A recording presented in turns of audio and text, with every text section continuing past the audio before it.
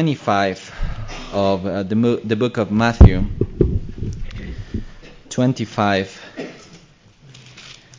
of the book of Matthew.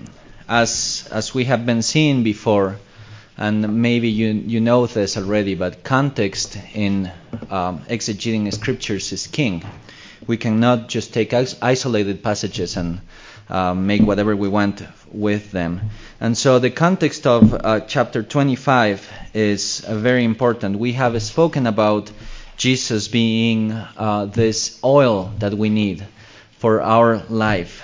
He is the one who can give us light, who can give us life. And when he comes back, is that Jesus who will sustain us until the end.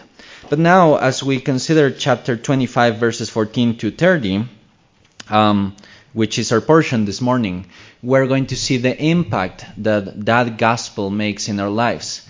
It cannot be that the gospel of Jesus Christ has no impact in your lives. And that's what we are going to see this morning. And again, please, I apologize for the typos in the bulletin. It's supposed to be 25, 14 to 30, not 25, 1 to 13. But anyway, our portion is 14 to verses 30 of chapter 25 of the book of Matthew. And if you are there, please stand to hear the reading of God's holy and inspired word. This is God's word. For it will be, that is the kingdom of God, it will be like a man going on a journey, who called his servants and entrusted to them his property. To one he gave 5 talents, to another 2, to another 1, to each according to his ability. Then he went away. He who had received the 5 talents went at once and traded with them, and he made 5 talents more. So also he who had the 2 talents made 2 talents more. But he who had received the 1 talent went and dug in the ground and hid his master's money. Now after a long time the master of those servants came and settled accounts with them. And he who had received the 5 talents came forward, bringing 5 talents more, saying, Master, you delivered to me 5 talents. Here, I have made 5 talents more. His master said to him, Well done, good and faithful servant. You have been faithful over a little. I will set you over much. Enter into the joy of your master. And he also who had 2 talents came forward, saying, Master, you delivered to me 2 talents. Here, I have made 2 talents more. His master said to him, Well done, good and faithful servant. You have been faithful over a little. I will set you over much. Enter into the joy of your master. He also who had received the 1 talent came forward, saying, Master, I knew you be a hard man, reaping where you did not sow, and gathering where you scattered no seed. So I was afraid, and I went and hid your talent in the ground. Here, you have what is yours. But his master answered him, You wicked and slothful servant. You knew that I reap where I have not sown, and gather where I have scattered no seed. Then you ought to have invested my money with the bankers, and at my coming I should have received what was my own with interest. So take the talent from him and give it to him who has the 10 talents. For to everyone who has will more be given, and he will have in abundance. But from the one who has not, even what he has will be taken away. And cast the worthless servant into the outer darkness. In that place there will be weeping and gnashing of teeth. Thus far the reading of God's word. You may be seated.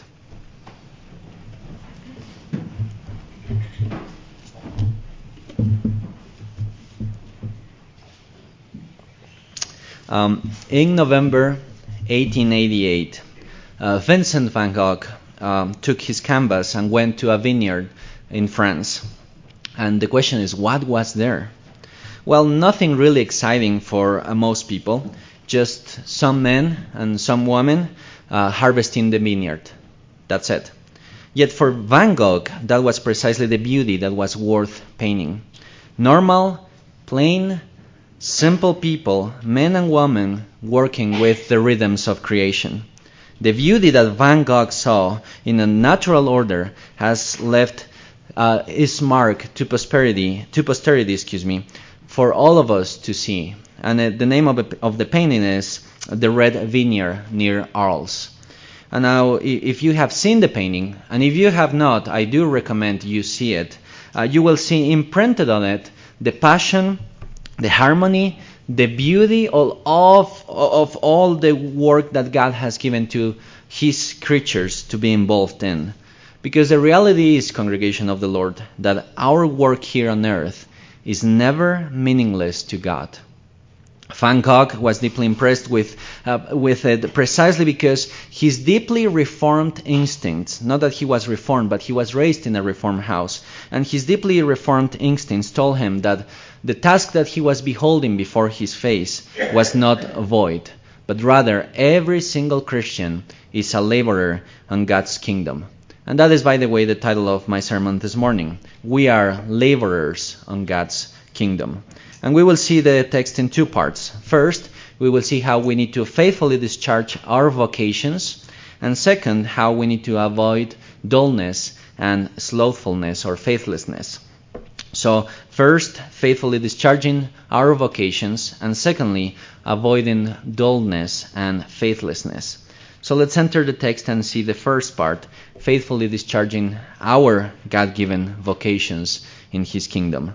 Now, the great assumption of this text, as I said before, and this parable, is that Jesus Christ is the one, the oil, the person that we need. He is the one who comes and saves us, but He also comes and restores creation. And because He comes and restores humanity and creation, then He has given us tasks and duties that we need to be busy with here on earth.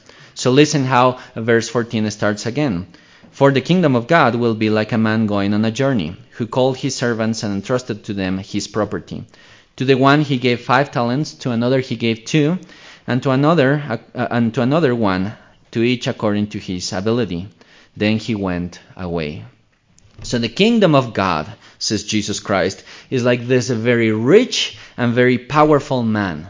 The man, of course, is Jesus the King, who calls his people to himself, and then he endows them and gives them many, many gifts to live their lives with here on earth while he is away, while he lives for a time.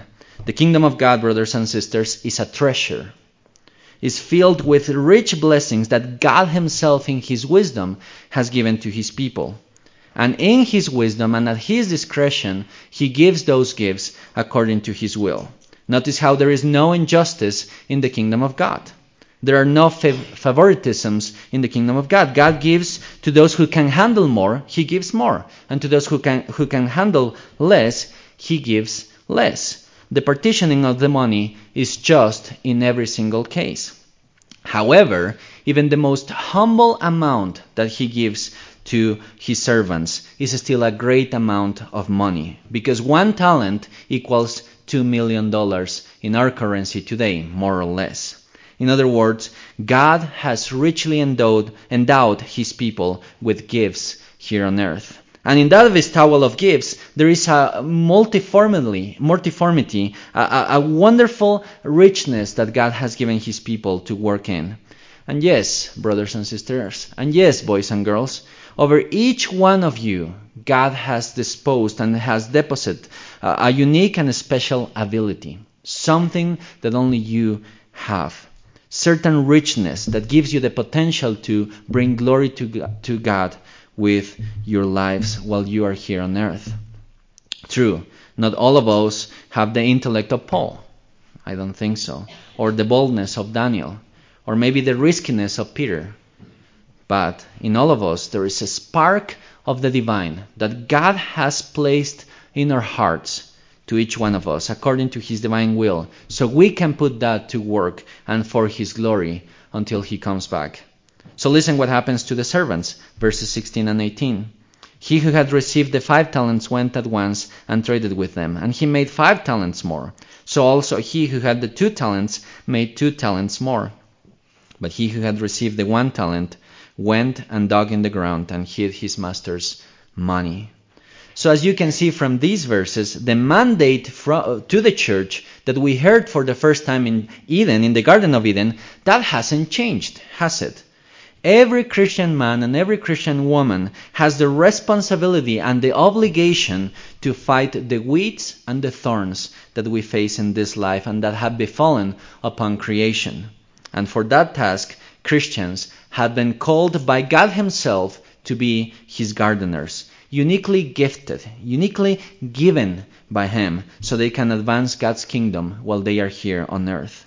You see, the kingdom of God is brought into this world not only through the preaching of the word, although that is the principal means of bringing the kingdom, but also through your faithful discharging of your duties and your vocations as a Christian.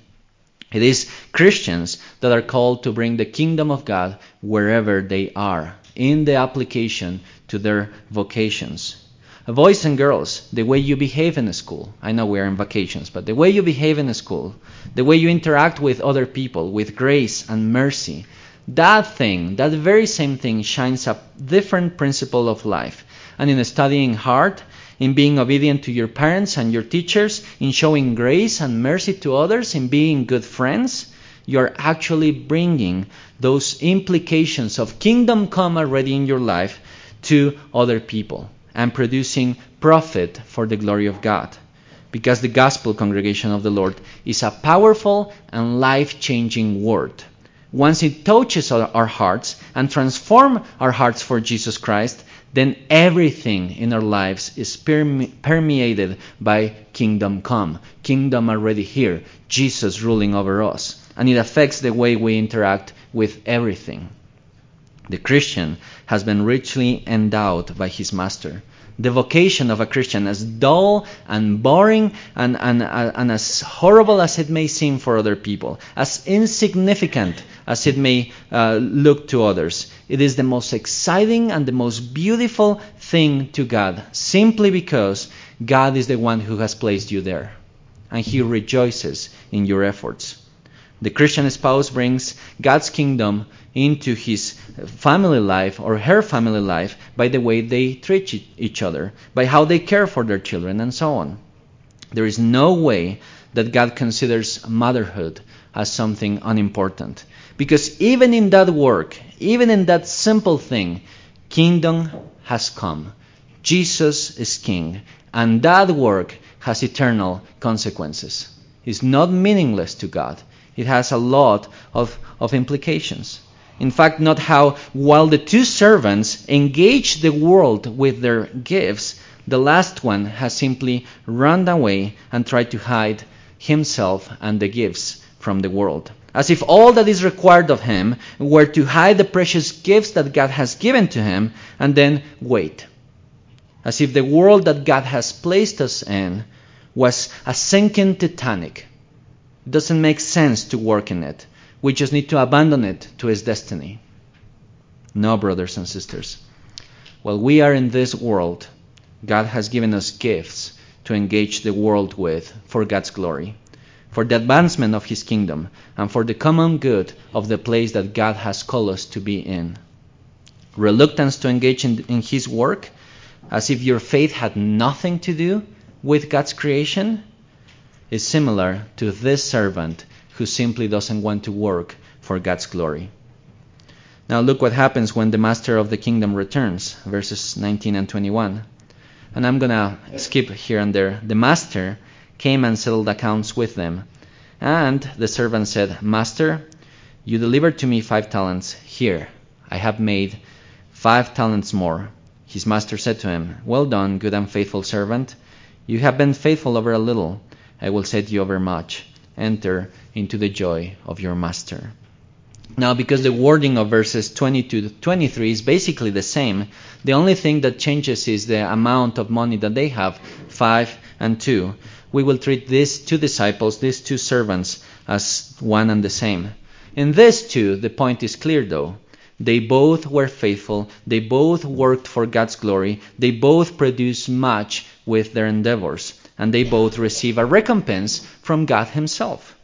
And here's what this means for us, brothers and sisters. The work of Christians, whether that is big and impactful, like the Apostle Paul's preaching and his letters, like Augustine's influence over the West, like Wilberforce influence over England, and like Kuiper over the Netherlands and America, or small and unnoticed, like ancient Christians rescuing babies from a ditch, like shoveling off snow from your neighbors, loving on one's wife, parenting with grace, and so on. All of those things have a recompense by God. Because the truth is that God in His grace and mercy rewards His people abundantly, even when they are working with borrowed capital, because all of what we have belongs to Him. Nothing is ours, everything belongs to God. But even then, notice how He rejoices in rewarding the little efforts of His people, little efforts of obedience that we do in order to bring glory to God.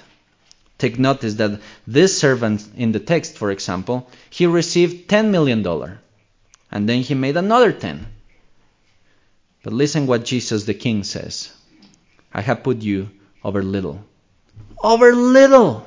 As if $10 million were nothing. Why does Jesus say that? Because our God is abundant in riches. 10 million? Nothing to Him, because He's the owner of the whole earth. So the joy of his master is the servant receiving eternal bliss with incalculable worth. It's of infinite value. There you go, another word. It is Jesus Christ with all His bliss given to you forever. That should be enough reason for any Christian to seek to serve God with their abilities and capacities. Are you good at drawing stickmen? Great. Keep doing it for God's glory. Are you a good cooker? Great. Keep cooking for God's glory. Are you good at organizing? Are you an organizer? Keep doing it. Apply those talents for God's glory. Christian butchers, farmers, candlestick makers have nothing different in the way they do their craft. The difference is the principle of life that we have. It stems from a heart that wants to glorify God in everything we see and do. We work in our callings, always being aware that we live before the face of God. And we know, without a doubt, that there is nothing in this world and nothing in our work, nothing in our families that God does not consider sacred. It's for Him. Notice also that Jesus is referring here to the final judgment in which He will recompense His people. Maybe we will labor all of our lives and we will not see any fruit. But that should not be an excuse. Because even then, we're still called to labor in God's kingdom, in whatever place we found ourselves right now. So in this first part of the text, Jesus is calling our attention to the gifts that He has given us and to our responsibility, yes, congregation of the Lord, our responsibility to be good kingdom workers. Kingdom come means transformed hearts. And transformed hearts do have implications in your vocations and in your callings. Why? Because Jesus, He is the one who has washed your heart, has washed away your sins, has made you a new person, and has given us every perfect gift with Him. And that requires a response from us. Small steps of obedience, says the Heidelberg Catechism. And even then, filled with recompenses from God. This brings us then to the other side of the coin, our second part that warns us not to be dull and slothful or faithless in our labors. Hear the words of the last servant. Master, he says, I knew you to be a hard man, reaping where you did not sow and gathering where you scattered no seed. So I was afraid, and I went and hid your talent in the ground. Here, you have what is yours. Now in the West, because we live in a different society, we are very quickly to side with the servant. We think in terms of employee-employer. But this is not that, brothers and sisters. This servant is accusing his master, dare I say, victimizing himself before his owner. because he didn't want to do his job. As a slave, he doesn't have any right to say to his master, I don't want to work. His life is not his. The money that he has is not his. And therefore, he didn't have the right to simply ignore the command that the master has given him. And what is worst, it assumed the worst of the master. Does that sound very familiar? There is an echo here from scriptures themselves, congregation. It reminds us of the very same situation with Adam and Eve, does it not? When God came to the garden, Adam and Eve were there. And Adam did not accept his guilt, did he? Instead, he pretended to be a victim. He said, it's your fault, God, because you gave me this woman. And then the woman betrayed by her husband, when she heard that, she didn't accept her guilt either, did she? Rather, she said, it's all the serpent's fault. In the end, it's all your fault, God. The same thing is happening here, boys and girls. When we sin against God, it is very easy to run away from Him, is it not? In fact, we blame everyone else. We are never the ones who are in guilt, are we? And the culture we live has become just an echo chamber of that very situation with Adam and Eve. It's always everyone else's fault. It's even God's fault, but it's never our fault.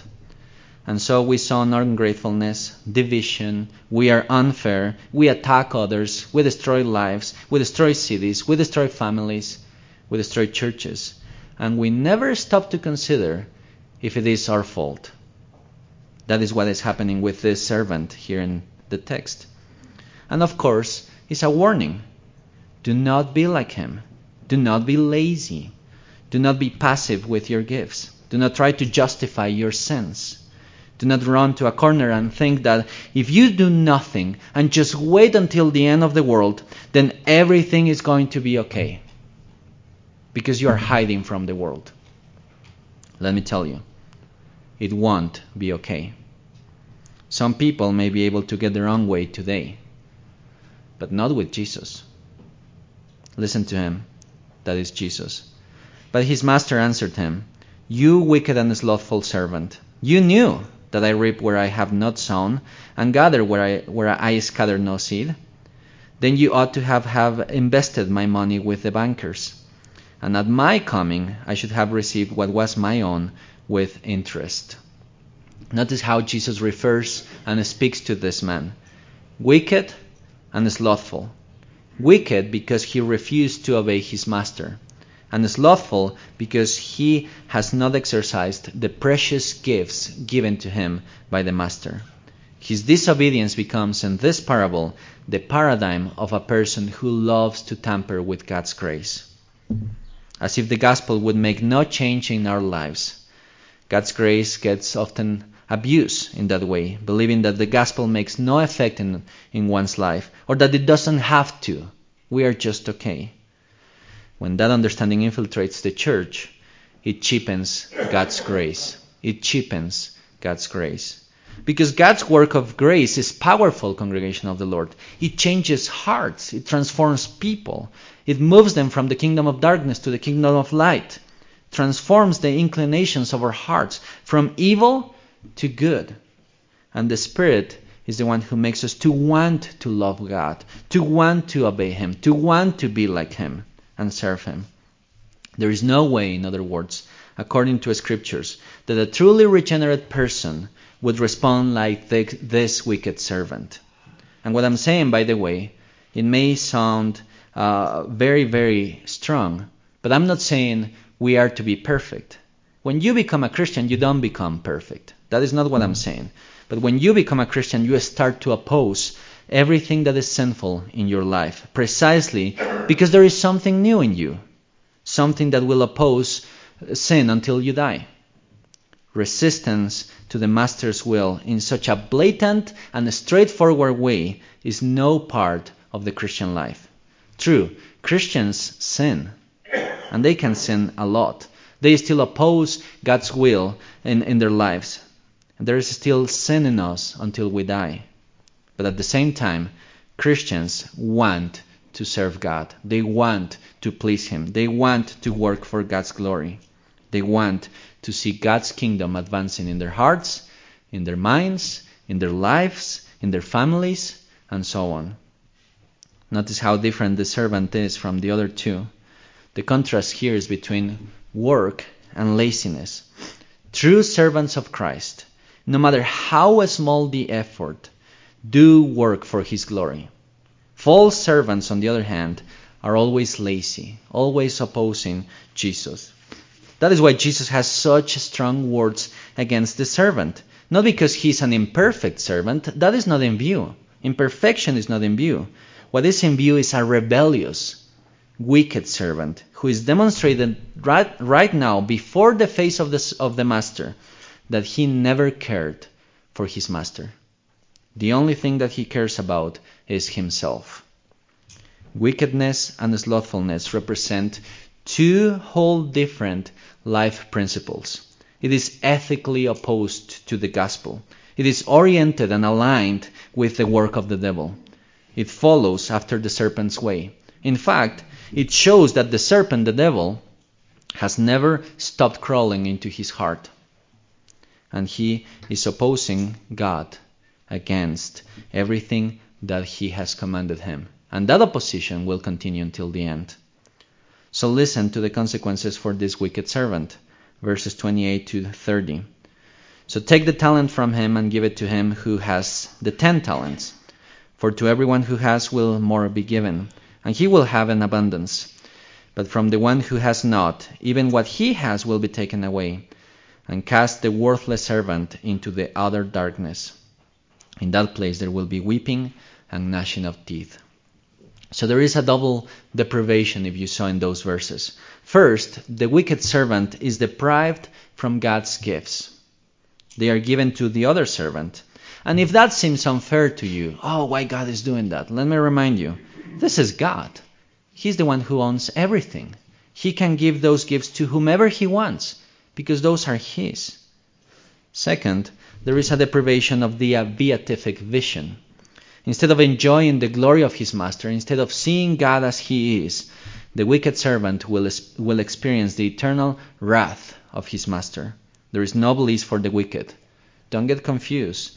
Sin never gets recompensed. It gets damnation all the time.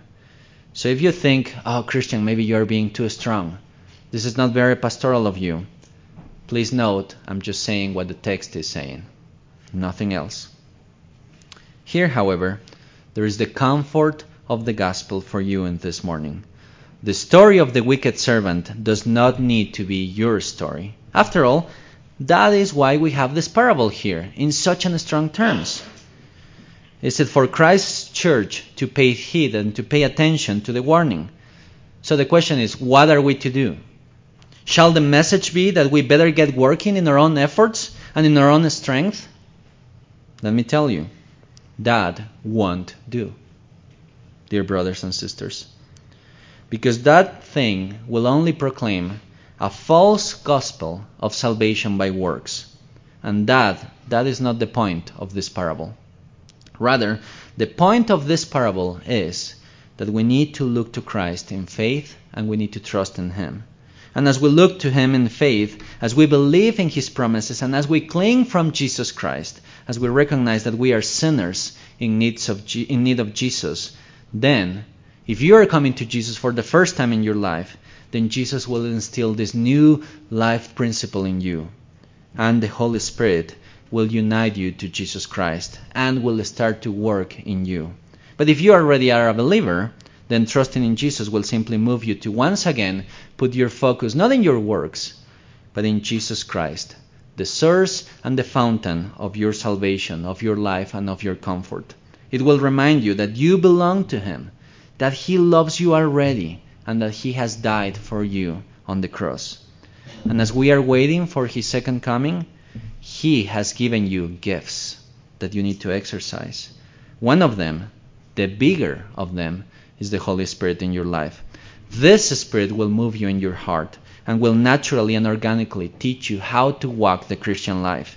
It will remind you to live by faith. It will move you to see God's glory in your vocation, in your family, in your relationships, in everything you do, everywhere. This Spirit of God will naturally move you to become a faithful servant. It will lead you to avoid world flight. Don't go away from the world. That's the field God is calling you to work in. And while you serve God in this world, and when the final day comes, it is that very same Spirit that you are trusting in and that will be sustaining you, that will help you to stand before the Father and Jesus, and you will hear these words: "Well done, good and faithful servant. You have been faithful over a little. I will set you over much. Enter in the joy of your master." In the meantime, congregation, as we wait to hear those words, what shall we do? Well, we should follow the example of Van Gogh. We should grab our canvases, that is our lives, and we shall engage the world for God's glory, because nothing is mundane for Him. Everything that we do is sacred. Let us pray. Heavenly Father, the callings that you have given us and the multiformity of your grace is so big that in everything that we do, you are glorified.